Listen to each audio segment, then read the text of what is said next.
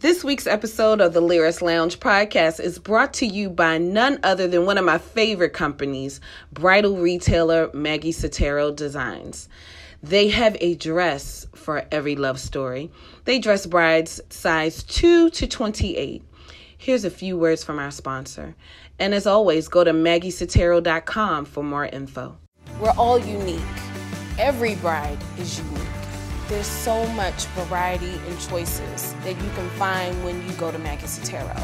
It runs the gamut from the rocker chick to the new Duchess, very simple and sophisticated, to the ultimate diva. Maggie Sottero has something for every bride out there that shows your personality, shows your individuality, shows your beauty, but elevates it because it's your day. It's your wedding day.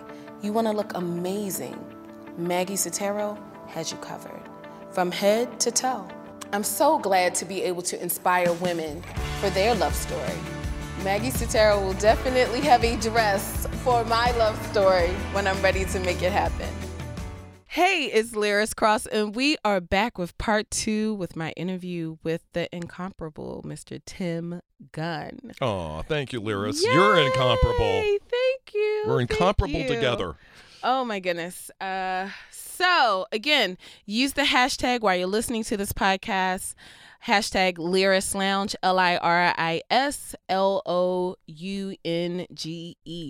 Use it, share the podcast, get other people listening. I want to hear from you. I want to hear your thoughts. I want to hear, whatever you're thinking about from our conversation. So get back to me. All right? All right. What was your favorite outfit on me from season 16? Well, I can tell you what the most memorable outfit was. Okay. Your Shopkins outfit. I'm going to say it's almost a tie. Okay. It's almost a 3-way tie, actually. I would say the Shopkins outfit, Kenya's outfit with the blue. Oh, that was stunning. Yes. And my Good and Evil outfit. Remind me. Who was the designer? Michael. Oh, Michael. Okay. And I had the feather crown. Oh, now I remember. Yes. Once you said crown. Yes. So a lot of people love that outfit. And you know what's surprising? A lot of people also love the outfit that Brandon did for me for the first episode. I did too. Yeah. Yeah. Yeah. And he won, didn't he? No. Deontay won. Deontay won? Yeah. He had the outfit. It was like a 2-piece. It was on Monique. And it had the big flowers, remember? Oh, now I remember. Yes. Yes. Thank you. Deontay did win. Yes. I was so sad when he went home. Yeah, he was a great guy. He was. A great guy. He was. And I just want to say what I love about the 3 looks that you just picked out, Michael, Kenya, and who did the Shopkin outfit? Ayana. Oh, Ayana did it. Yes. What I like about those 3 is how different they all are. Mm-hmm. Yeah. A lot of people liked how I brought the Shopkins outfit alive. You were fabulous. Well, you Thank always are fabulous, you. but that was a challenge because on a dress form in the workroom, that just looked ridiculous. And you brought it to life. What did you think about me on the runway? When you first started to say, who is this Liris? Oh, I never questioned who is this Liris. What I would say is, how are we so lucky to have the fabulous Liris Cross? Oh my gosh. How are we so lucky? Tim. I mean, everything you walked was. I got goosebumps thinking about it now. Everything you walked, you made spectacular, and every designer who was fortunate enough to have you as a model benefited from that very much. Oh my gosh. Y'all, you don't understand how I'm trying to keep my emotions in control. Well, I'm trying to do the same thing being with you. And not cry, because he is, you don't understand just watching you for so many years on TV and to get the chance to work with you for season 14 for the designer finale. But that's right. But then to work a full season with you for season 16. We had a blast. We did. I tell people I had the time of my life. I loved our Models Day Off episode. Yes. When we were all on the rooftop for breakfast and mimosas and that sun beating down on us. I said, you know what? I do think he has a special love for me, because you were like, oh no, you can stand under my umbrella. I said, ooh.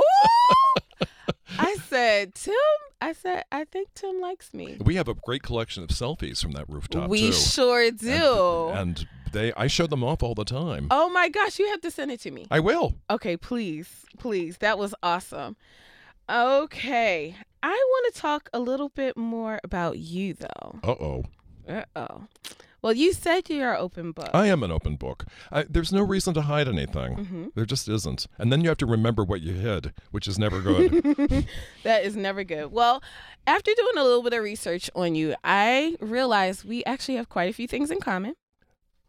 You don't like surprises. I don't really like surprise. Well, it's weird. I want to be surprised, but for a romantic surprise. But other than that, I'm very, no. Where do I have to be? Where are we going? Yeah. All of that stuff. It's very hard to surprise me because I need the details. Well, part of it also is, especially if there's a bait and switch, we care about how we present ourselves to the world. Yes. So if there's going to be a bait and switch, you better tell me what the switch is going to be. Because I want to make certain I'm appropriate. Yes. Yeah. Yes. That's a large part of it. Oh, my gosh. Yes. So I'm really funny about surprises. We both love cocktails. Yes. What is your favorite cocktail? Well, this has been the case since September 11th, 2001. I wanted to celebrate the great city that we live in. I love Manhattans. And I like them with bullet rye. Maybe we'll have to do a Manhattan together one day. I would love it. And I know that you love going to the Met. I do. Yes. I was just there yesterday. See? Okay, so and I'll be there tomorrow. Look, I'm going to ask ahead of time. Sometime this year, I want to go to the Met with you one day. Oh, Liris in a heartbeat. And then I want to go have a Manhattan with you. We'll do it in the balcony lounge at the Met. They make a great Manhattan. Okay, you heard it here first, okay? So I'm going to hold him to it. Let's do it. You don't have to hold me to anything. I'll wrestle you to the ground and take you there. And you don't have any tattoos? No. I don't have any tattoos either. Have you heard what I would have if I were to have a tattoo? It was, darn. The code for your book. The Library of Congress catalog number. Yes. But I have to tell you that it's not going to happen because I have a serious aversion to pain. Really? Yeah. Well, I deal well with pain, I'm realizing. Physical, emotional? No, I'm going to interrogate you. Physical. You do what? I mean, I have to say this. I have a fairly high threshold of pain. Yes, I have a very high threshold. But I'm not going to self-inflict it. No. And that's what I see tattooing being. You're self-inflicting it. Mm-mm. And I've never thought of anything that was really worth me going through that type of pain. And if I did the Library of Congress catalog number, I'd like the whole thing to be 1 inch long and just 1 millimeter wide. Yeah, I would probably have it in a place that you wouldn't catch it. Exactly. Yeah. Another thing is you don't like to sweat. Well, I don't, but can I just be blunt? I don't like to sweat either. I sweat all the time, but I don't like it. Yeah, I don't like to sweat either. That's why a lot of times people will ask me, well, what do you do for your workout? And I'm like, I don't really like to post a lot of gym selfies. Yeah, I'm with you. Because I'm like, to me, I look gross. And but other people I look gross. But other people will probably say, no, you look beautiful. And I'm like, so no. And also, I'll tell you, I'm a serious public transportation person. And in spite of all of the problems with it, I'm committed to the subway. But this summer, that subway platform, the subway platform is like a Bikram yoga studio. Oh my gosh. And when the air moves, it's hot. It's like a convection oven. How do people react to you when they see you on the subway? Oh, I never think anybody knows who I am. No one pays any attention to me. Tim, no, you are it's true. Uber loved. Oh, well, you're kind and generous, but no, I mean, I'm perfectly anonymous on the subway and never have ever thought that I wouldn't be. Okay. I also realized that, and this is me being very transparent right now, something I don't think I've ever revealed publicly. Another thing in doing some research on you, about your mom and your dad. Your dad passed at 67 from Alzheimer's. Yes. And my dad is currently going through dementia. Oh, I'm so sorry. It's so... Dementia, It's Alzheimer's. dreadful for Everyone. Yeah. Everyone. Yeah. Yeah. So I was like, wow, we're binded in different ways. We're definitely two different people, but we have a lot of themes that bind us together. How long has your father had Alzheimer's? I'm going to say we knew for sure in the past 7 years. Yeah. Okay. And first it was just like dementia here and there. And it starts to speed up. Yes, it does. Yeah. Is he in a nursing home? No, he's still at my home? mom still takes care of him. See, my mother just couldn't. My father became so violent and angry. And I think part of the anger was that he knew he had this disease and he couldn't do anything about it, but it became very violent. They do. Yeah. And it's hard to see someone you love act out of their character like that. Oh, and then you're like, awful. I know it's just the disease. But sometimes they can say some really rough things. Well, they can. There's no filter. Yeah, at all. No.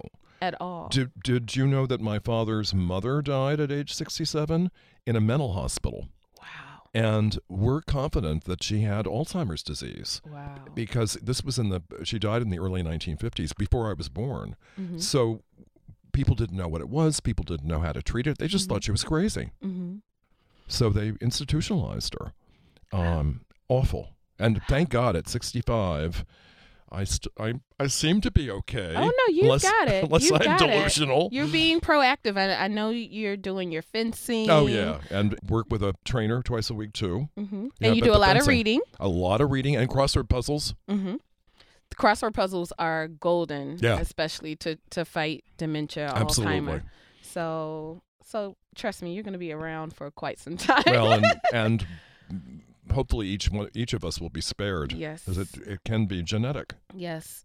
What's one of the things I guess you could tell me to help cope with having a loved one go through it? That is a very profound question. And I'm wrapping my brain around it.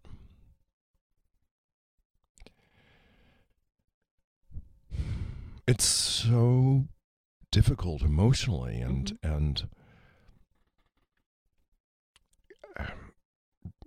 I'm not helping you cope, but can I share with you the worst story?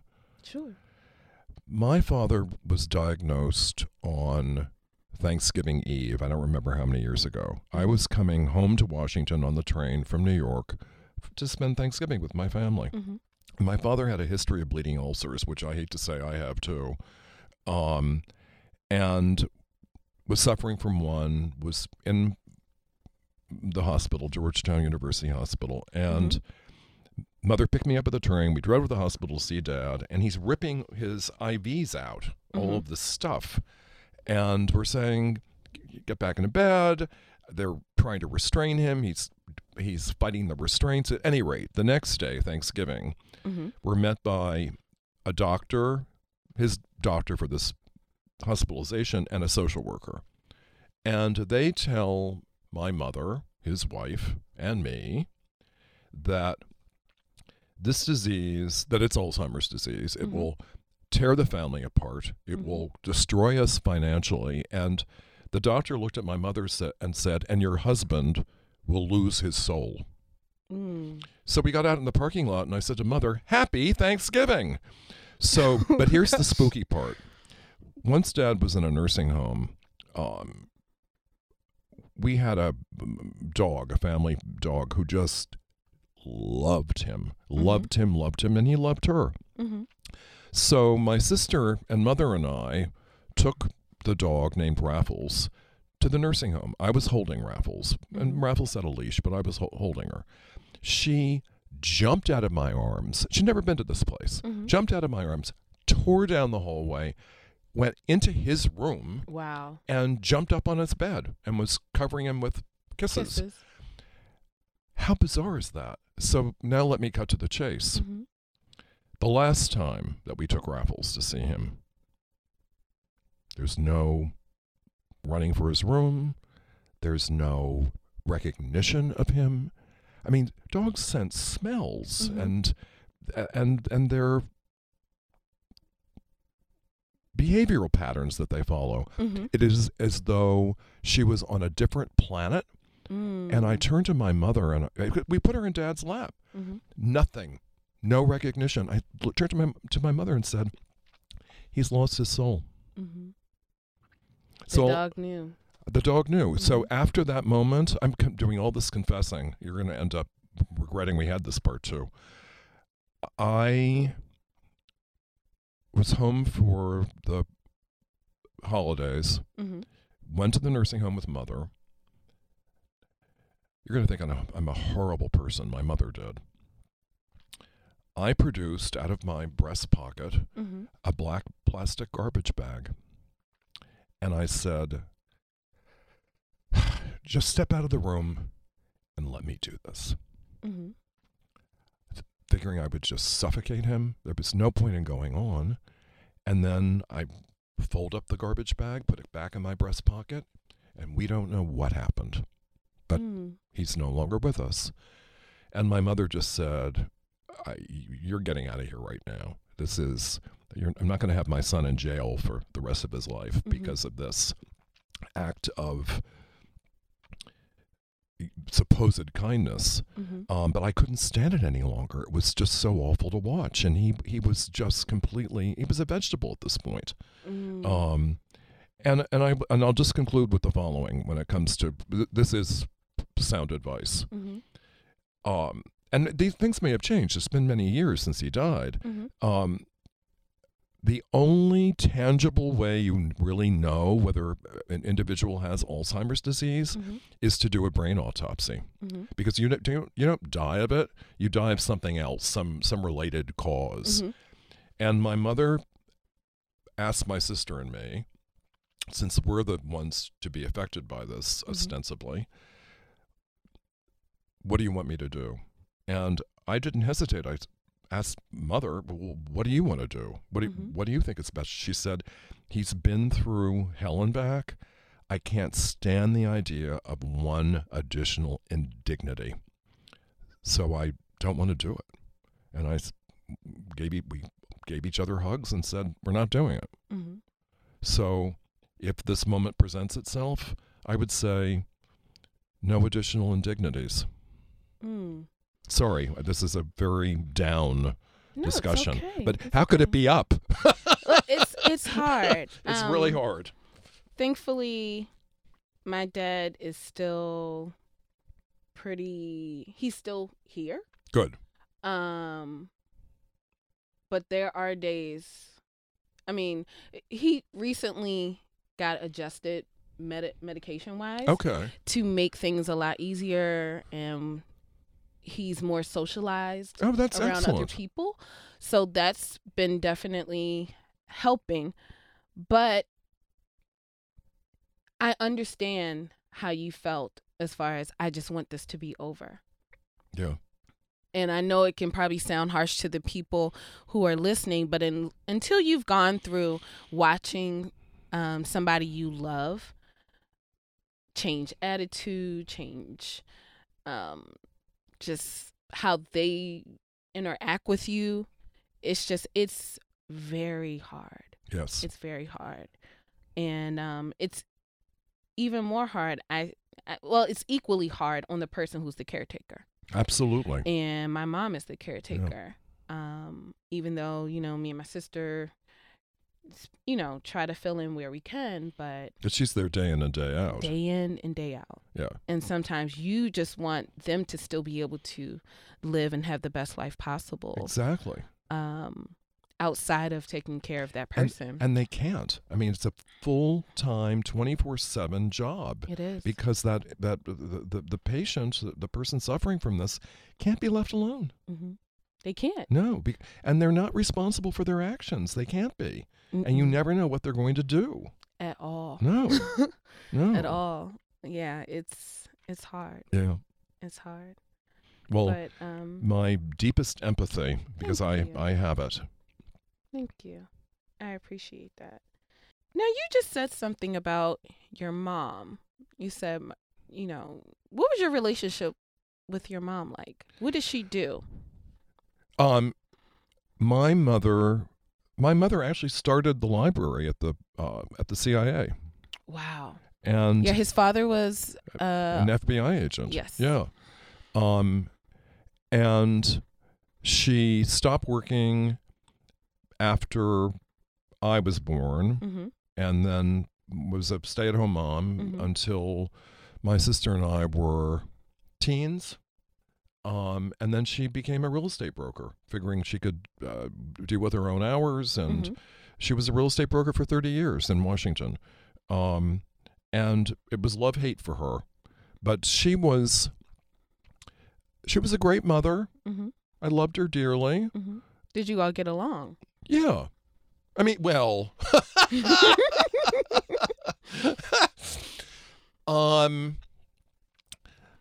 My mother had the greatest gift for guilt tripping I think I've ever witnessed and certainly ever been a part of. And she could take practically any moment and turn herself into a breast-pounding martyr that I have somehow victimized in some way, shape, or form. Do you know my story about almost dying from choking on a piece of hamburger? No. My mother and I were having some sort of... I was being very passive-aggressive. And she arranged for us to have lunch. Clyde's of Georgetown on M Street. And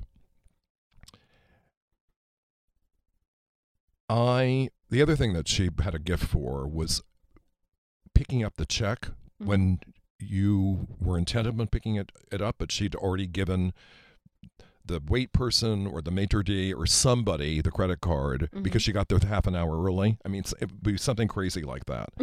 So I was intent upon picking up this check because I didn't like the circumstances under which we were meeting, and she wanted some rapprochement, but she wasn't giving me an inch in any of this. And I had Clyde's famous hamburger, which I love, and was chewing, and it got caught in my throat, a piece of burger. And my mother is still yapping away and has an angry tone, and I can still hear it. And I'm choking. I mean, I'm trying to get it up, and she's saying, "I can't believe you're behaving this way." And I'm thinking, I'm dying.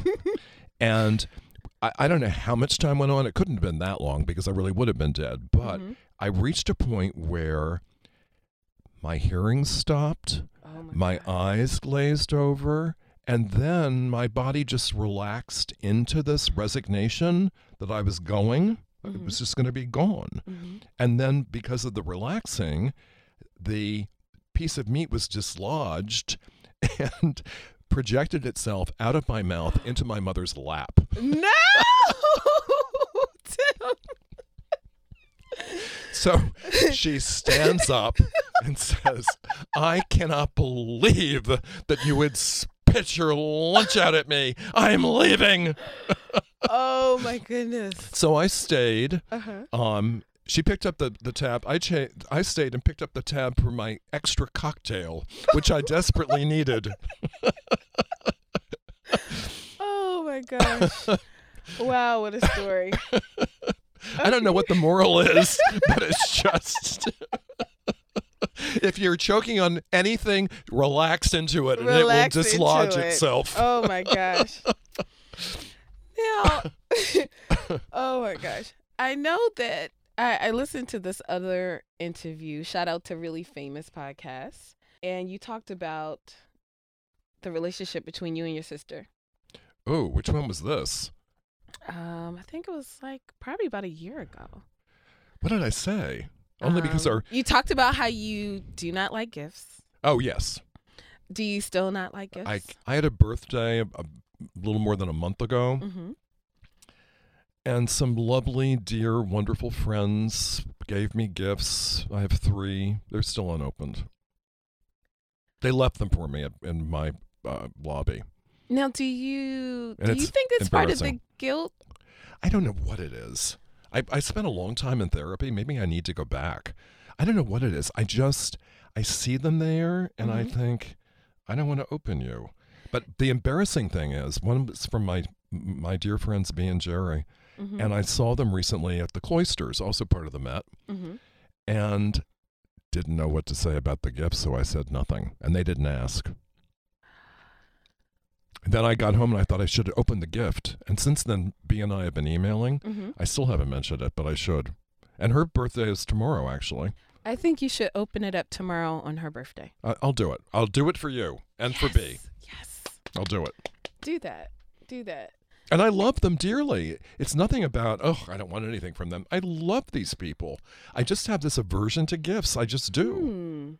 And I also to free stuff. When brands, companies, whatever it may be, want to give me free things, it's I won't do it. Expectation of what I need to do in return. Maybe that's what it is. They like, you have to post this or speak about this, or maybe that's the thing with the brands. Because now I even tell brands, if you send me something, it doesn't mean that I'm going to repost it or talk about it. If you send it, cool. But if you send it as a paid post, then that's different. Well, if I'm doing a photo shoot, for instance, and there's a company that wants to get, I mean, this is a real case. They said, here, we want to give you this pair of sunglasses, and we'd like you to post about it. And I said, I don't accept free things. I just don't. And they were actually very nice. I said, I'm more than happy and willing to pay for these sunglasses, which I did, because I liked them. But I said, this does not mean I'm obligated to post anything. Well, no, but if we give them to you, I said, that's my point. I feel the way that you do. Otherwise, we're just shills, and we have no soul left. And I won't do that. And I have to actually like it. I have to like it. I mean, I'm wearing a suit and shirt and tie. Everything I'm wearing is from Suit Supply. Not a great name, but a fabulous brand. And I've been wearing them since a New York Times article made me a convert quite a number of years ago. And Suit Supply has said regularly, we want to outfit you for the show. We want to outfit you for the show. No. I'm paying for this myself. It means I can wear it anywhere. There are no strings attached. And I like it that way. You don't like strings attached. I do not like strings attached. And that's where the gifts, it feels like a string attached. Well, I suppose in theory, yes. To a certain degree. Yeah. I mean, I finally made a pact with my sister where we're not exchanging birthday or Christmas gifts. I send gifts to her children who are grown. They're now in their 30s. But between the two of us, it's silly. I mean, I don't know what she needs. I don't need anything, and I don't necessarily want anything. It's just silly.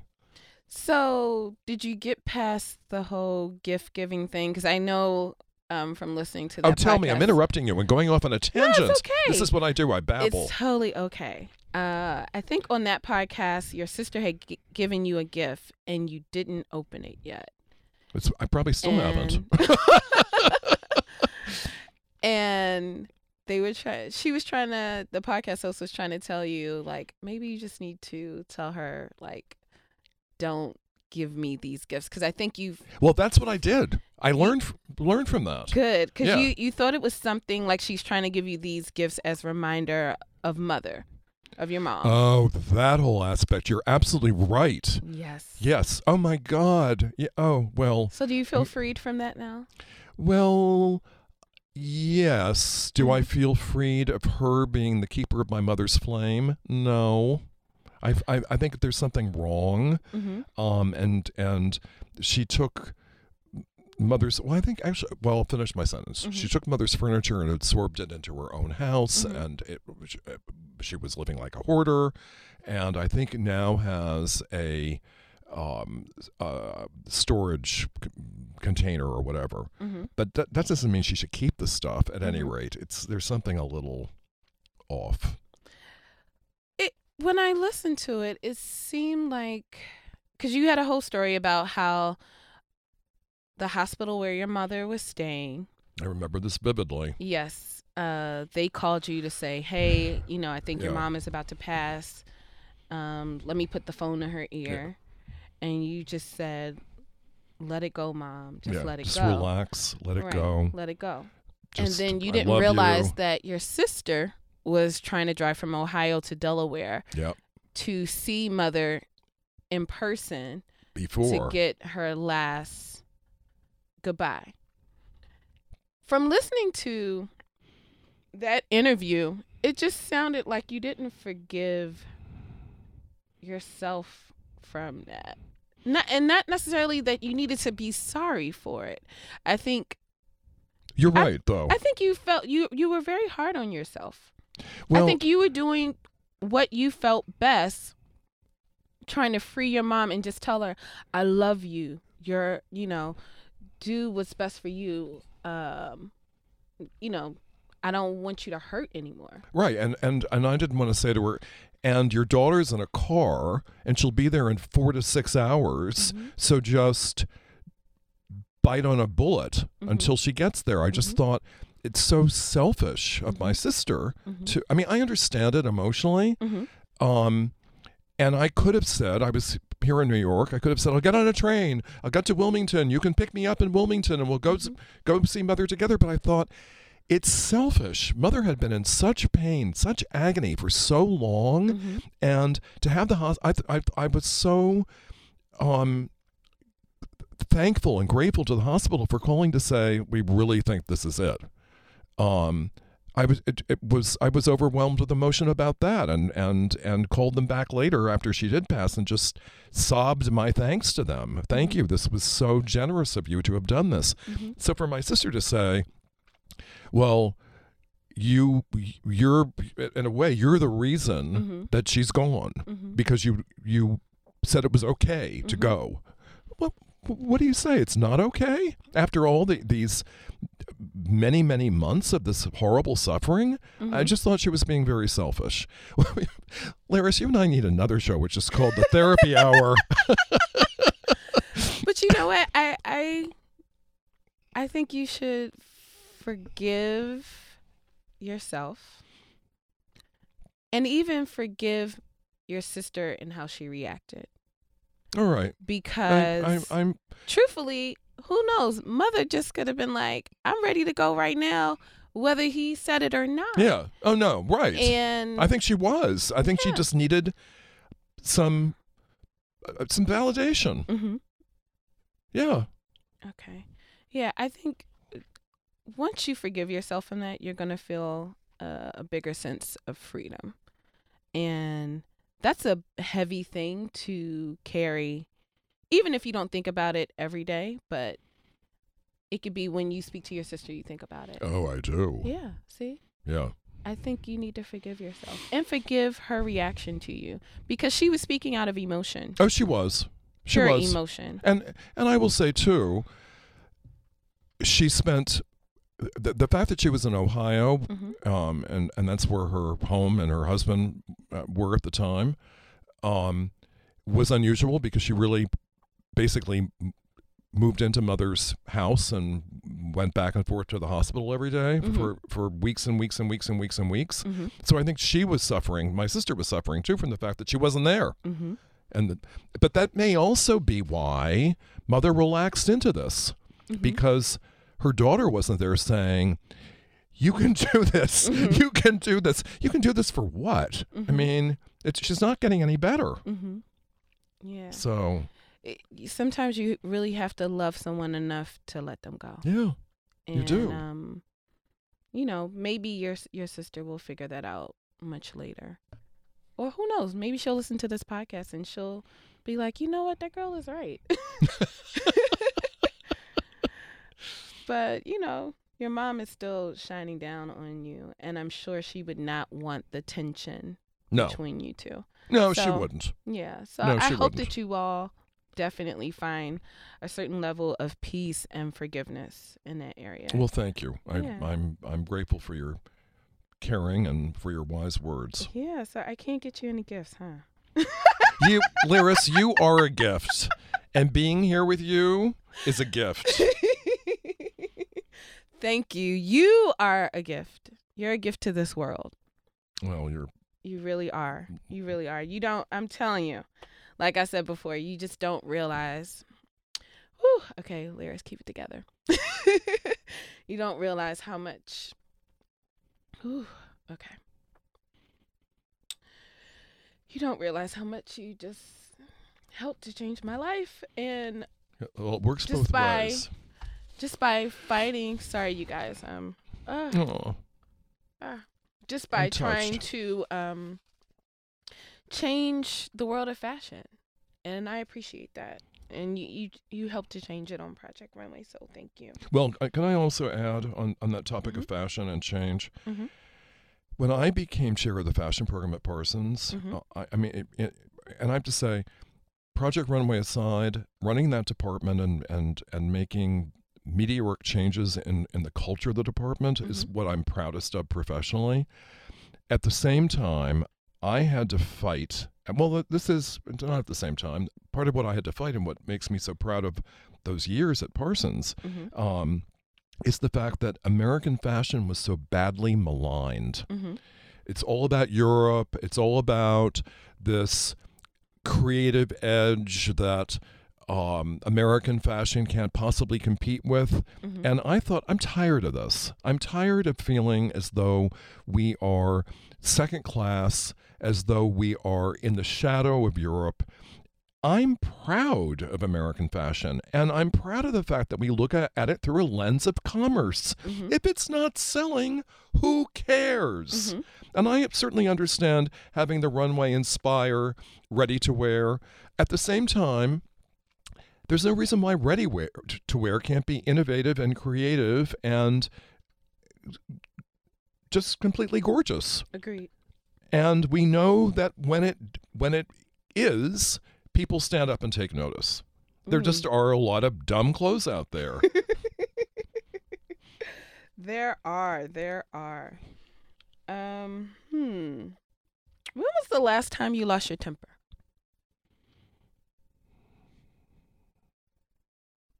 What a good question. You know, I keep the lid on for a very good reason. I say about myself that I'm extremely flexible, and I bend and I bend and I bend until I snap, and you don't want to be around when it happens. I mean, I honestly think that the last time I really lost my temper was season 15 of Runway with Swapnil, the designer. He was so talented. Well, I loved his collection he did. I love the collection too. I'm not certain he made it. Collection. I mean, I'm really not. I'm not certain he made it. He went home to India, and I believe was paying people $10 a week to make it for. Anyway, that's another thing. But I really lost it in the workroom, and it had to do with his work ethic or lack thereof. And I had no idea the F word was going to come hurling out of my mouth. Neither did anyone around me. I mean, I think everyone was frightened. But I think that was the last time I seriously lost my temper. And totally, in some ways, screwed things up in the workroom. He was the last designer during the round of critiques. And I had his model with me. And as I'm getting more and more, as I'm shouting louder and louder and using more expletives, I take her by the arm and I say, "We're leaving." And we stormed out of the workroom. But I didn't give him any time to measure her or to fit. And then I found out later that they had to go through this whole thing all over again and give everybody more time because of what I did. And I never thought about the consequences of that. I was just in the heat of the moment and wanted to deliver my message and get out, which I did. Well, I mean, that's quite some time, though, to season 15, because that was at least, 2 years ago? Yeah. That's a good amount of time to not lose your temper. I really don't. I mean, I try to do everything possible to, as I said, to keep the lid on, or to not even that as much as be introspective and ask, why am I getting so angry about this? What's going on? And what can I do to mitigate this? So it happens infrequently, but it's not pretty when it does. Mm-hmm. Another thing I realized about you is you like alone time. I like alone time too. You and me. Although I enjoy being in the company of other people, there's just still something about it's like for me to regenerate. Yes. And be the best Liris I can be, I need some alone time. I call it time to heal and repair. Yes. Yeah, it's important. It is. It is. And some people call me selfish. They say, that's a terrible thing that you like being alone. Well, I don't know that it is. Can I share with you, too? Mm-hmm. I've only thought about this recently, within about the last 6 months. Mm-hmm. And part of it has to do with more time in the world and maturing. Mm-hmm. But I have a feeling, at least for me, that we return to behavior that was established when we were very little. Mm-hmm. And as a kid, I hated being with other people. I hated school. I had a couple of friends, but I wouldn't call them close. Mm-hmm. I loved being at home in my room with my Legos and my books. I loved it, and I've in my old age I've grown back to that. It's the same. But doing some research again, You're good, Liris. Yes, you also had a stuttering problem when you were younger. So till I was 19. Yeah, so you may have became really, really to yourself because you didn't want to deal with embarrassment, shame. Teasing, any of that. Were you teased a lot? All the time. People imitating the stutter. Mm-hmm. Yeah, it was awful. Wow. And of course, anxiety, stress contributes to a stutter. Mm-hmm. It's not good. And even now, when I'm very fatigued, it kicks back. Listen, I'm not fatigued. I'm just excited being with you. It kicks back in. Mm-hmm. So it's never fully left me, but I became functional after a lot of speech therapy. So thank God to speech pathologists. They're saints. Yes. Yeah. You took control of it. Well, eventually. It took a while. But things happen. Things happen for a reason. A phrase I use all the time that my mother absolutely hated. Mm-hmm. Yeah, I just think,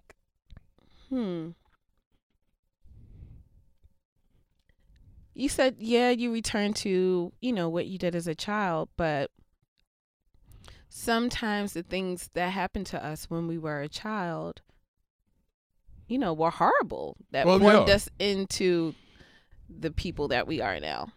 So I understand you having your alone time, but I also hope that you are still enjoying yourself with other people. Oh, I am. Have your friends and you go and do this and that. I'm just selective. Okay. But I also say about myself, I always do what I have to do. Mm-hmm. I just do. I mean, these are commitments. But I'm very careful about the decisions that I make around things that I want to do. Mm-hmm. Because if I have to do them, mm-hmm. I may not. Mm-hmm. So it's like us today. I so wanted to do this and have been so looking forward to it, and here we are. Yay. Another thing, how do you feel about the word love? What does love mean to you? And when was the last time you were in love? Oh, I'm in love all the time. I mean, love to me means a profound passion for something. Mm-hmm. And it doesn't have to be a person. Mm-hmm. It can be a painting. It can be a piece of music. It can be an experience that you have during the day that you'd like to relive and relive and relive. I believe in strong emotions. In some ways, I'm very careful about, this goes back to the alone time, I'm very careful about what I'll display in public because I can cry at the drop of a hat, and it's not necessarily about sadness or pain. It happens to me on Runway. It used to happen to me in my classrooms. It's about the privilege of, I'm choking up, I'm sorry. It's all right. It's about the privilege of bearing witness to the triumph of the human spirit. It never ceases to amaze me what people are capable of doing. And I'm talking about greatness, not horrible things. Greatness, the triumph of the human spirit. It's phenomenal. So what was the last thing that you were in love with? My scrambled eggs at City Diner this morning. They were the best scrambled eggs ever. And I said to Stephanie, the wait person, I don't know what the chef did to these eggs, but please have the chef keep doing it. Oh my gosh, that was the last thing I expected. Okay, so it just happened this morning. And then I'm in love with you. Thank you. And our time together. Thank you. Well, Zach, see, you're a slick one, because I was about to ask you, when was the last time you were in love with somebody? You. He's a slickster, y'all. So when's the last time you were on a date?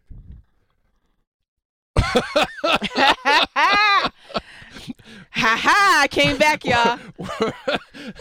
When was the last ice age? Literally the 1970s. Oh my gosh. Are you kidding me? I'm not kidding. Tim. I'm celibate right now, so I thought I had it. My God. No, I mean, I'll give you the context. I have all these sad stories. I'm sounding rather pathetic. I was in a very intense relationship for 9 years, my first and only, and it ended very abruptly in 1982 when the person with whom I was having this passionate relationship said to me, and I was in his apartment. It wasn't our apartment. I still had mine, which said something. I never got rid of mine. He said to me, I have no patience for you anymore. I want you to leave. What? I have no patience for you. I want you to leave. And you need to know, he said to me, that I have been sleeping with everything imaginable. Now, this is the dawn of AIDS. No.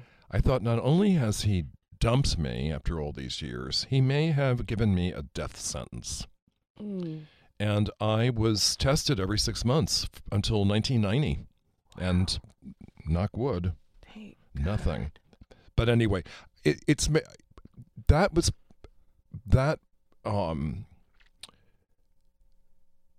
call it a rejection. I'll call it closure.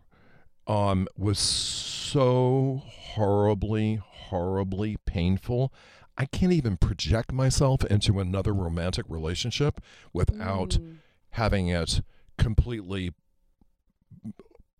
cause me to put emergency brakes on. It's like, oh my God, no, don't do that. I mean, I was so obtuse. I never picked up any sign from him that anything was wrong. I was really passionately in love. And it clearly gave me blinders because there must have been signs. I don't believe that there weren't. But I had blinders on. At any rate, I'm happy with my celibacy. And we should move in next door to each other. Share a kitchen. You know what? Oh my gosh. Well, see, I always say, in order to, well, look, I want to have sex, but I'm trying to wait to have sex till I'm married. But there are other outlets. There are. Do you use those outlets? I'm creative. I love Tim. I mean, he's like, I'm good. I haven't become a stone yet, so I have feelings. Good. There are. You don't need someone else. Well, you know what? I say this in order to really experience love, you have to allow yourself, or romantic love, you have to allow yourself to be vulnerable. Absolutely. Completely. And that can be the scariest thing ever. And Well, especially you now expressing the situation you went through, I could see how that could make you like, no, I'm good. Well, truly, and you're right about the vulnerability, Mm-hmm. and it requires a good amount of trust in the other person, Mm-hmm. and that can be hard. I mean, I will tell you this: I have a very, very, very dear friend named Ken. Mm-hmm. I love Ken. Are Mhm. we? Are we having? Are we a romantic pair? Mm-hmm. No, and we're Mhm. not going to be. Mm-hmm. It's platonic, Mm-hmm. but I love him, Mm-hmm. and I'm grateful for our relationship. Good. Well, I mean, people can define relationships however they want to. Yeah, So I agree. yeah. But I mean, there are social pressures that Mhm. want to put us into these boxes. Mm-hmm. And some of us just don't want to be boxed. Look, if it works for you and you're Yeah, happy, then so be it. exactly. So be it. Now, I know that you've been in the news a few times about Anna Wintour Oh, dear. from Vogue. Is the feud still on? Oh, absolutely. Oh, my gosh. I mean, I am not interested in Actively feuding.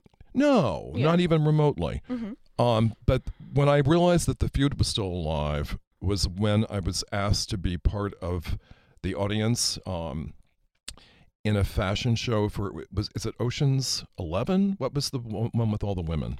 Yes. Ocean's 11? I think so, yeah. Fashion show that at the Metropolitan Museum, Mm-hmm. and I was ecstatic. It's at the Met. It's a fashion show. It's Mm-hmm. Ocean's 11, and I arrived to be part of the audience, and I was told that I was no longer invited. That it had become a Vogue event, and that the editor didn't want me there. Fine, whatever. I said, well, if I'm going to be uninvited, at least it was by the editor-in-chief. So it's just all seemed so petty. Oh. And you know what the catalyst for all this Mhm. was this little blurb in the New York Post, Mm-hmm. and I said nothing about her character. Mm-hmm. Nothing. I just described, A situation. very matter-of-factly. Mhm. Period. Mhm. That was it. But it caused all hell to break loose. Mm. She likes loyalty, not unlike someone else we know. But we don't know him, but we know of him. Well, you said we don't know him, but we know Well, him. you know who I'm talking about. He lives in a great big White House. Oh, yeah. No. He likes loyalty. So does she. We'll pass on Mr. T Tower. Oh, my goodness. Well, I really do hope that maybe, I'm the person. I'm like, why can't we all just get along? Well, that's how I feel. And I aim to. I Mhm. don't like holding grudges. Yeah. But I am fascinated by this one Mm-hmm. because it is so ridiculous. Mm-hmm. It's ridiculous. Yeah, I hope that can get fixed somehow. Because, I mean, I also know how much you love the Met, so who wants to have a that wasn't cool. No, Be disinvited from that. it's not the first time it's happened to me. Speaking of, oh gosh, Trump. Oh, sorry. Speaking about fashion, where is his tailor? He claims these suits cost him $5,000. Someone's being taken to the cleaners, and I don't mean literally. Yeah, I mean, it's appalling. And why doesn't he button the button of the jacket? Why? And what's with the tie that goes down to the knees? I don't understand it. I just don't understand it. Oh. I know when he first started his presidency, you said, he's got to be impeached. Do you think he's going to get impeached? I think all the stuff that's going on now? It all depends upon the midterms. It all depends upon what happens in November. Mm-hmm. If the Democrats don't take back something, Mm-hmm. I think we're going to be. I I don't. I think you and I should start looking for real estate in Canada. Oh my goodness. I'll house hunt for us. I can be your neighbor. Yeah. Yay. Yay for me. Yes. I was thinking about something that you said not long, probably like a year or two ago. I listened to from an interview, and I never said this to you while we were shooting the season, but one of the things you said was, I don't chase anything. Oh. And how like opportunities find you. And for a long time I had the mindset that I have to grind, I have to, pursue. Things have to be hard for it to happen. And when I heard you say that in an interview, I said, no, I need to adopt that. And that's another level of confidence where it's like, no, I am this awesome. And you are. And it's going to find me. Whatever is supposed to find me will find me. That's how I feel. If it's supposed to find you, it will find you. I mean, I don't mean we just retreat into a little bubble somewhere and wait for someone to knock on the door. It's about believing in what you do, working extremely hard, being passionate, and just doing it. I mean, everything that's happened to me, I have to say, from being appointed full-time faculty to being appointed associate dean to being appointed chair of the fashion design department, it was never a plan. It was, and I found early on that things that you chase, that you are bound and determined to get, always elude you. They don't happen. They just don't happen. So you need to, as I said, work hard, be passionate, believe, and just see. I mean, and that just checked me. Well, that just checked me again. Just hearing you say it here in person, it just chin-checked me again. Well, I'm happy about that because for me, being passionate, working hard, and believing is the reward. That is what I want. I mean, I spent 29 years as a pauper educator, not knowing whether I could pay my rent next month if I lost my job. So it's very humbling and very sobering to always remember that, which I do. And I'm not saying I'm rich. God knows that isn't. But I'm comfortable, and I don't have to worry about financial collapse. And it's a wonderful, wonderful feeling that I feel is an extremely incredible gift. And I never also I never take anything for granted, and I never assume. It works for me navigating life. I don't even assume that I'll wake up tomorrow necessarily. So I'm grateful for today. So when walking in gratitude. Yeah, and also not chasing things means when something does present itself, you don't necessarily say, "Oh, goody, it's here." You have to look at it very critically and objectively and ask, is this the right thing for me? And we were alluding to this in the last episode. Not alluding, we were actually talking about it, about brands and about brands approaching us. I'm very picky about what I will stand up for and represent because it's me. Yeah, it's the brand, but it's not. But as we said about each other, we're not shills. Right. It's not a matter of, oh well, okay, how much are you paying me for me to talk about this crap? If it's crap, I'm not going to talk about it. Right. Because I feel people trust me. Yeah. as well they should. And I don't want to damage that relationship. And I feel the same way, precisely. Yeah. And then suddenly our integrity and our credibility and our authenticity evaporates. And then what are we left with? Nothing. Nothing. And we have to live with ourselves. Yeah, you do. Yeah, especially when we're little homebodies. Okay, so how did you choose what you wore today? Well, I was very conscious of the weather. I was very conscious of the fact that it's day. I have a fondness for this linen suit. It's very light. And I know that I look good in blue, so I was wearing a blue shirt. Yes. And I channeled you. So oh my gosh. What will Liris like? And it's radio. I mean, we could be here.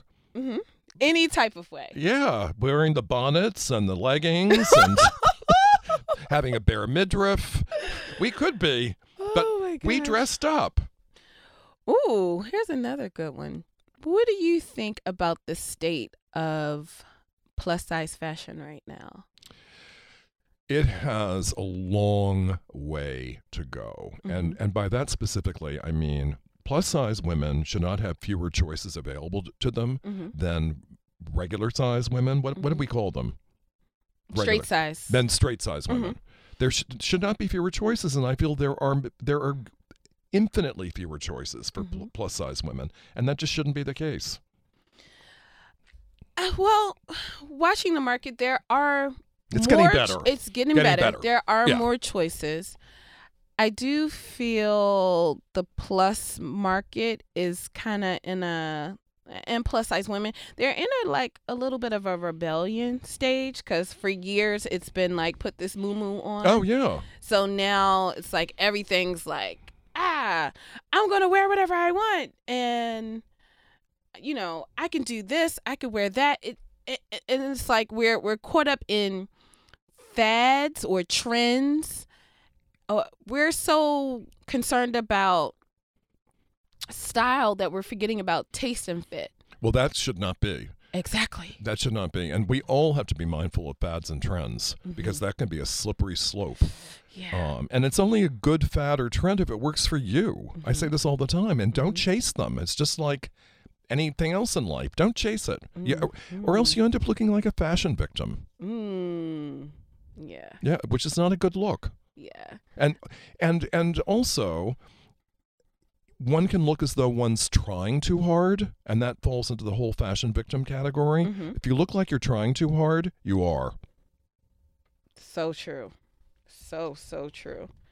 Okay, speaking of trends, what's a trend right now that you wish would go away? Well, leggings as pants. And now, thanks to you informing me, now the hair bonnets. But really, Liris, in your experience, how do these things happen? I mean, the first time someone put on leggings, they walked by the mirror and they said, "Oh, come on. I've got to wear a tunic, or I've got to get a pair of shorts, or something." And then 20 minutes later, they walk by the mirror. They're still wearing just the leggings, and they say, it's not so bad. And then 20 minutes after that, they walk by the mirror and they say, "I look hot." That's what happens. It's delusional. It's delusional. I don't mind leggings here as and there. Pants? But have you been behind someone on an escalator? I know it's too much information. It's way too much. And being behind them on the escalator is bad enough. Yes. You know what the other side is. Oh, God. It's just too much. I don't understand it. Yeah, I don't know. I like to see when someone has put effort into their outfit. Yeah, I agree. And I have no objection to leggings, but you want to cover that area that we know we should cover. I agree. Even if it's a long shirt. A long shirt, but even making sure that the fit of that is right. Oh, absolutely. Absolutely. You're right. I'm over us running behind a whole bunch of different styles, and we're forgetting about the fit. Yeah, and fit's first and foremost. Fit is first and foremost. Yeah. Everything starts with your foundation. Absolutely. Whether it's a tree or whether it's your body and the underwear that you're putting on it. And it's absolutely correct. So true. Also, I'm a huge advocate of shapewear, including for men. Now, that's interesting. Yeah. That's interesting, because I've never heard someone say that. No, I'm a big advocate, and I wear shapewear when I'm on the red carpet. Really? Yeah. I hope I look better. I know I feel better. I just feel more put together. And on the red carpet, you need all the help you can get, and psychologically, because I hate it. That's because a million eyes are on you. I always say I feel like a mongrel at the Westminster Kennel Club. Yes. You know what? I'm going to refer back a little bit to Project Runway again. Okay. What's up with season 17? What's up with season 17? Let me see. Because a lot of people have said to me, Liris, are you coming back? Liris, are you going to be like a guest judge? You know, I'm like, I have no idea. Because with all the change and everything that's happened, it's now going back to Bravo. It was at Lifetime. So For 11 seasons. For 11 seasons. So, I mean, can I get any tea? Yes, you can get the following, Liris. Uh-oh. All that I can say about season 17 on Bravo is watch what happens. Oh, gosh, y'all. So we're just going to, I guess, you know what? I'm going to let you slide. And just, I guess we're just going to have to stay tuned and see what happens. Watch what happens. Watch what happens. Is there anything that you have going on as far as like private projects or things that you've always wanted to do that you haven't done yet? I will tell you, in answer to your first question, I'm working on a new book, and it's about the evolution of perceptions of beauty and sexuality in Western culture. The world is too big, and I'm using the Met largely as my point of departure. And I'm very interested in interviewing you for the book. Now, on the topic of the latter, things that I may want to do, I have a theory about this. I am so grateful for every single thing that I have and have been able to do. I am so eternally grateful that for me to actually wish for something to happen, I'd love to do this, it would be an unmitigated act of hubris, and lightning should come down and strike me. I just think it's just, what do you mean? You have so much. You've accomplished so much. What are you talking about? Though I wouldn't mind having Project Runway win an Emmy. Yes. Now, I totally agree with you there. Would you ever start your own clothing line? Never. Never. Really? I'm in a nice neutral place. I'm like Switzerland. No one can point to me and say, how could you be critical of that garment? I own this thing from you and I hate it. Oh my goodness. When Michael Kors was a judge on Runway, he used to say, I'll be walking down the street and someone will come up to me and say, look at this. The handle of this Michael Kors handbag has broken. How could you do such a thing? No. And he said, we'll repair it. We'll repair it. Don't worry about it. But he said it's to have your own brand out there when you're in a position of being of making critical comments about fashion. He said it's really tough. So I'm Switzerland. Okay. What about your relationship with the judges? Is it in a good place right now with like Heidi and Nina and Zach? Well, Nina and Zach, I only see when we're taping the show. And I'll be very candid. I'm careful. I'm careful to be professional and to keep some distance because I never want the lines to blur between our relationship as individuals and our professional relationship on the show. As a matter of fact, I was never in favor of sitting with the judges for the Runway show. I liked the fact that I was in the back of the room. I've sorry to interrupt you, but I've always said that because people have asked, is Project Runway really like how you say it? I'm like, yes, they are very integral. Yes. I'm like, if they said you have 5 minutes for touch-ups, they meant 5 minutes. And you know. Yes. They were like, step away from Liris right now. You cannot sew that little piece to the hem. I'm like, they are really about integrity. Yeah, we really are. And you're definitely about integrity in as far as your position on the show as well. Thank you. And regarding Heidi, I love and adore Heidi. And we see each other independent of the show. We just had lunch a month ago here. I just saw her in Los Angeles this week. We sent out a Instagram and a Twitter. So she doesn't take it to heart when you critique her red carpet fashion sometimes? I'm trying to forget that I ever did. She is really breathtaking in person. I say the same thing. She is spectacular in print and on camera in any way, on television and movies. In person, she takes your breath really away. Stunning. She does. I had her hand in mine once. And and nice. She's lovely. I had her hand in mine once and I said, Heidi, even your knuckles are stunning. But Liris, even your knuckles are stunning. Thank you. Thank you. I had to make sure I had got my nails done and everything too. But that's what I mean about how we need to feel confident navigating the world and whatever that takes. Yes. As opposed to thinking, oh, God, I didn't do such and such, and I don't feel as good about my appearance as I could. Well, that's your responsibility. Do it. It's so crazy that you're saying this because these are some of the things I talk about in my upcoming book, Make the World Your Runway. I love it.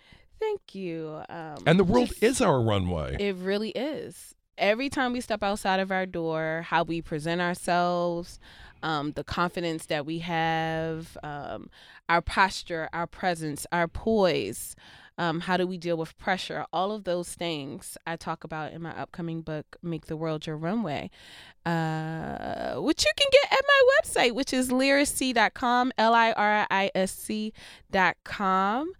And I'm really excited about it. You should be. And the world I have to give you a sneak peek. I'd love to see. And the world needs your book.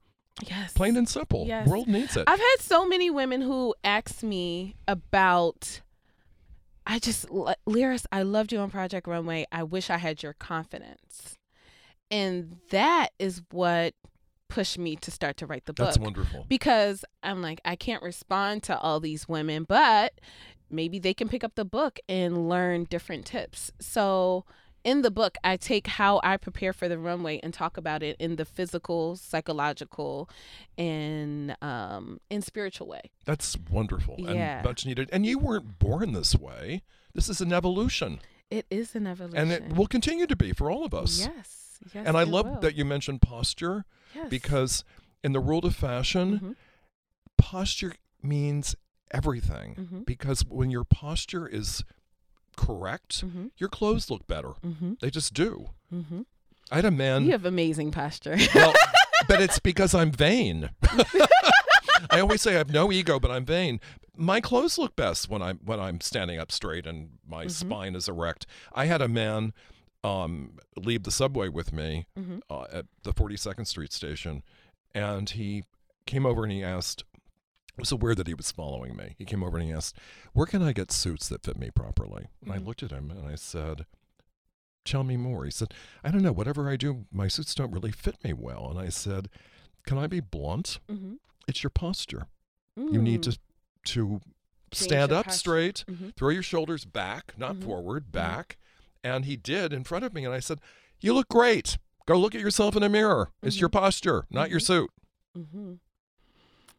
Yeah, I talk about how your posture physically, but also the posture of aligning yourself with your goals and your mindset. Precisely, exactly. All those things. All of it. Yeah.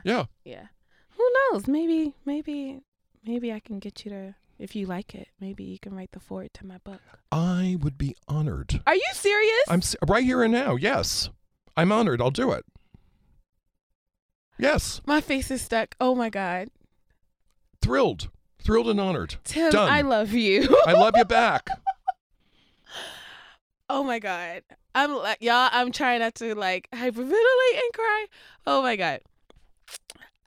Wow. It's a done deal. But oh my God. Wow. Now you just have to share parts of the book with me so that I can be well informed. You said, I got you. Yeah. I got you.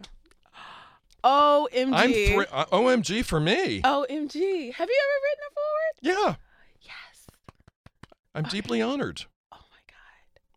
And this will be the best foreword ever. I cannot believe this is happening. This is actually being recorded, so you're getting we have evidence. We have evidence, and you're getting my genuine reaction to this. I am I'm extremely flattered to be asked. And honored to be asked. Oh and my God. Of course my answer is yes. Wow. Tim. I didn't even give you time to say whether you were serious or not. I don't care. I'm writing it. You can choose to use it or not. Look, I'm definitely going to use it. Oh my God. Okay. All right. Liris, calm down. You got this. Ooh. Okay. Wow. Ooh. That makes me feel really good. Thank you. Done. That's just like a heightened level that you really believe in me, and I appreciate that. that. Good heavens. I wouldn't be sitting here if I didn't believe in you. Thank you. Thank you. Thank you. All right. Well, let's talk about a few more of your favorites. What is your favorite book right now? Well, I have become obsessed with, and it has to do with the current political climate. I've become obsessed with books about ancient Rome, and more specifically, the eventual fall of Rome. I went to Rome last summer. Did you really? Isn't it fabulous? It's beautiful. You're everywhere you look and every step you take, it's living history. It's remarkable. And an author by the name of Adrian Goldsworthy is my go-to person these days. Okay. Written many books about the period, and I can't get enough. I'm a real history buff, and I'm more nonfiction than I am fiction when it comes to reading choices.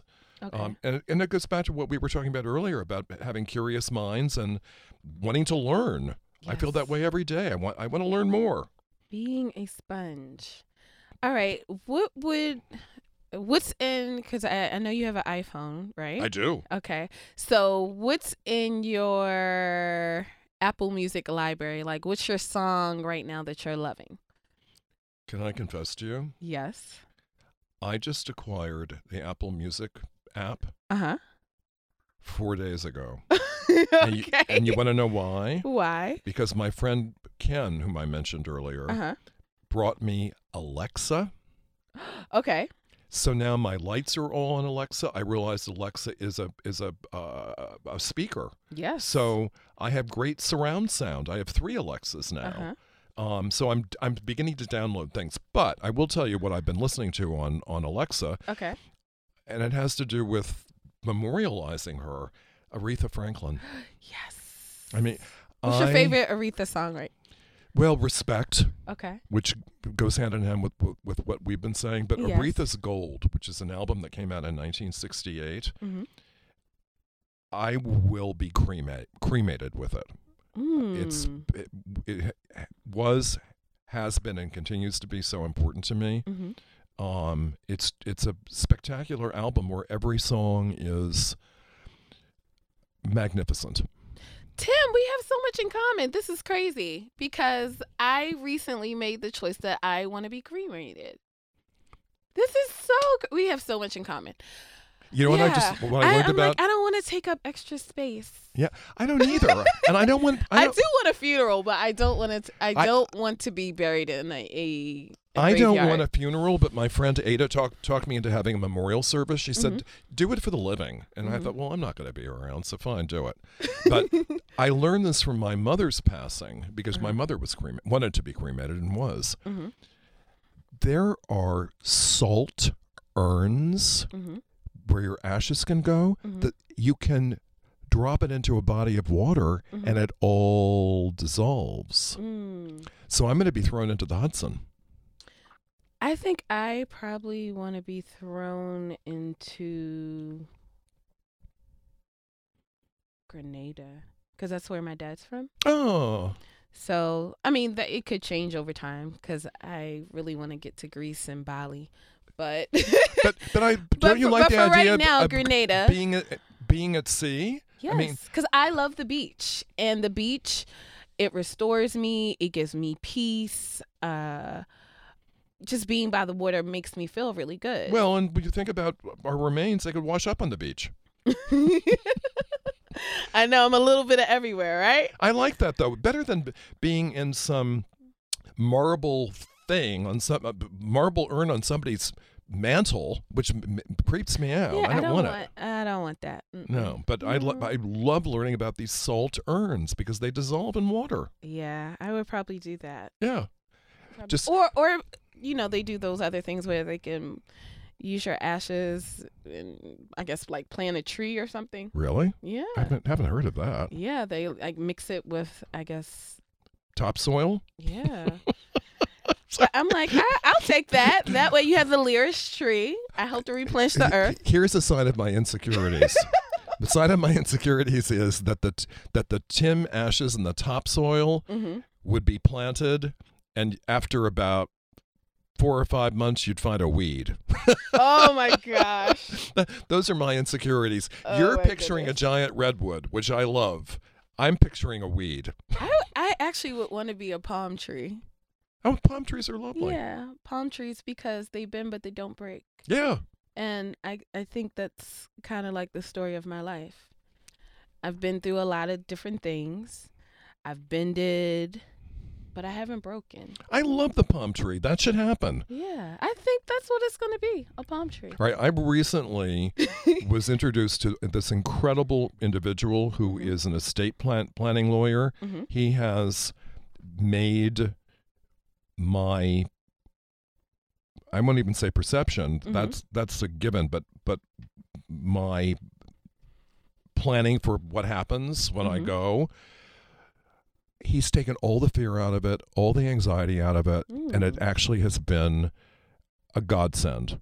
Wow. And you're incredibly too young to really be concerned with it, but even this plan needs to be documented so that you can be mixed with soil for a palm tree. No, I just got life insurance. Good. So one of the things I do have to do is, I'm going to eventually have to write a will. Yeah. And you I should. think it's just good to have it so that way it takes the stress off your family. Well, but if you don't write a will, then the state decides. Yeah, what happens. I don't want that to happen. No. No, not at all. No. Yeah, so I'm definitely going to write out a And will. your book's going to be a huge bestseller. Yay! I received that. Thank you. I received that. It surely is. Yes. It surely is. Everybody needs it. Yes. Now, what's your favorite TV show right now? What are you obsessed with on the tube? Because I know you like to watch TV. That's one of the ways you relax. It is. I like comedies. I'm not much for drama because we live with enough of it. And the show I have been obsessed with and still am is now going off the air after I don't know how many seasons. The Big Bang Theory. Okay. Which I love. Aww. I love all the actors. I love the brilliant writing. And it makes me laugh out loud. And these days I'm grateful for that. How about you? Well, I don't really watch that much TV. Okay. I mean, I don't watch tons of it, but that's a regular for me. I mean, I probably at the most watch 3 hours of TV a week. Okay. Yeah. I probably watch 3 hours of TV a day. Yeah, I'm like a week. I watch a lot of stuff on Periscope. Okay. Yeah, All so right. like but TV, let me think. And I love Amazon Prime. My what show I recently got hooked on? 90 Day Fiancé. Oh, I haven't even heard of it. Oh my gosh. This show is so crazy, Tim. And it's on Periscope? No, it's not on Periscope. It's on TLC. Okay. Yes. Okay. The stories and the things that you're like, what? Like, you don't see that this person is using. It's like. Is it reality? It's reality. Yeah. Oh, Yeah. all right. You might just want to check it out. I'll check it out. Yes. On your recommendation, I'll check Yeah. anything out. Yeah, check it out. Would you ever consider doing like a video set or like a Netflix series of Tim Gunn's Guide to Style? A lot of people ask me. You know, I did a show called Tim Gunn's Guide to Style. Yeah, it's like they want you to bring it back, or You know what I loved about that show? What? I love the fact that it was not an intervention. I really don't believe in fashion interventions. Who am I to say that you should change? If you want to shout out and say, Tim, I need your help, I'm there for you. But it's a collaboration. I would never make anyone into my dress-up doll. And we had 2 seasons of Guide to Style, and people were saying, oh, let's do a Where Are They Now? And I said, I'm not even remotely interested in Where Are They Now. I don't mean personally, but Where Are They Now with their fashion? They know what to do. We had an intensive week together. They know how to look their best. It's up to them. You know, I'm not a fashion police officer. I never want to be. But I love that show, and I love the whole concept of it and what it's about, because it really is about helping people be better and not about you. You need to change that look. Well, go screw yourself, Buster. I'm telling you, I posted that I was going to be interviewing you, and quite a few people asked me about that. I think you and I could do it together. I think it would be phenomenal. I do too. We'll have the Liris and Tim channel. Yes. Because I think it would be, I mean, you have fashion knowledge, of course, beyond my years, but I do have my fashion knowledge as well. Of course you do. And I don't know, it can almost be like a life coach moment meets a fashion coach moment. You took the words out of my mouth, because you can help women with the whole emotional aspect of this, and with the cheerleading them into risk taking, and just try it on. Yeah, just try it on. It's not what you say; it's how you say it. Exactly. And I do have good persuasion. You do. Well, your confidence and your comfort with yourself is inspiring, and it transfers to other people. Transfers to me. Thank you. I find it to be a truly incredibly special and phenomenal characteristic. Thank you so much. Wow. I think I'm going to wrap up this episode of Liris' Lounge podcast. This was powerful. It was great. We talked about so many things. I know. I thank you dearly for your time. I thank you. And wow, I'm floored. If you have been listening and enjoying this episode of Liris' Lounge podcast, please share it. Share it on Facebook, text it to a friend, tweet it, whatever you need to do. And I hope that you're already subscribed and that you're following me. But I plan to bring more conversations like this back again next season. This officially ends the first season of the Liris Lounge podcast. Yay! I had a dream. I set out, and I really made it happen out of nowhere. Really, a friend threw me into this. Shout out to Great Scott. So again, use the hashtag follow me on Instagram at LirisC, LIRISC if you aren't already. Find me on Facebook under Liris Cross. You can also follow Tim at Tim Gunn, Gunn with 2 N's, on Instagram and on Twitter. And I'll see you next season. If nobody's told you today that they love you, I love you, God loves you. Have a great day.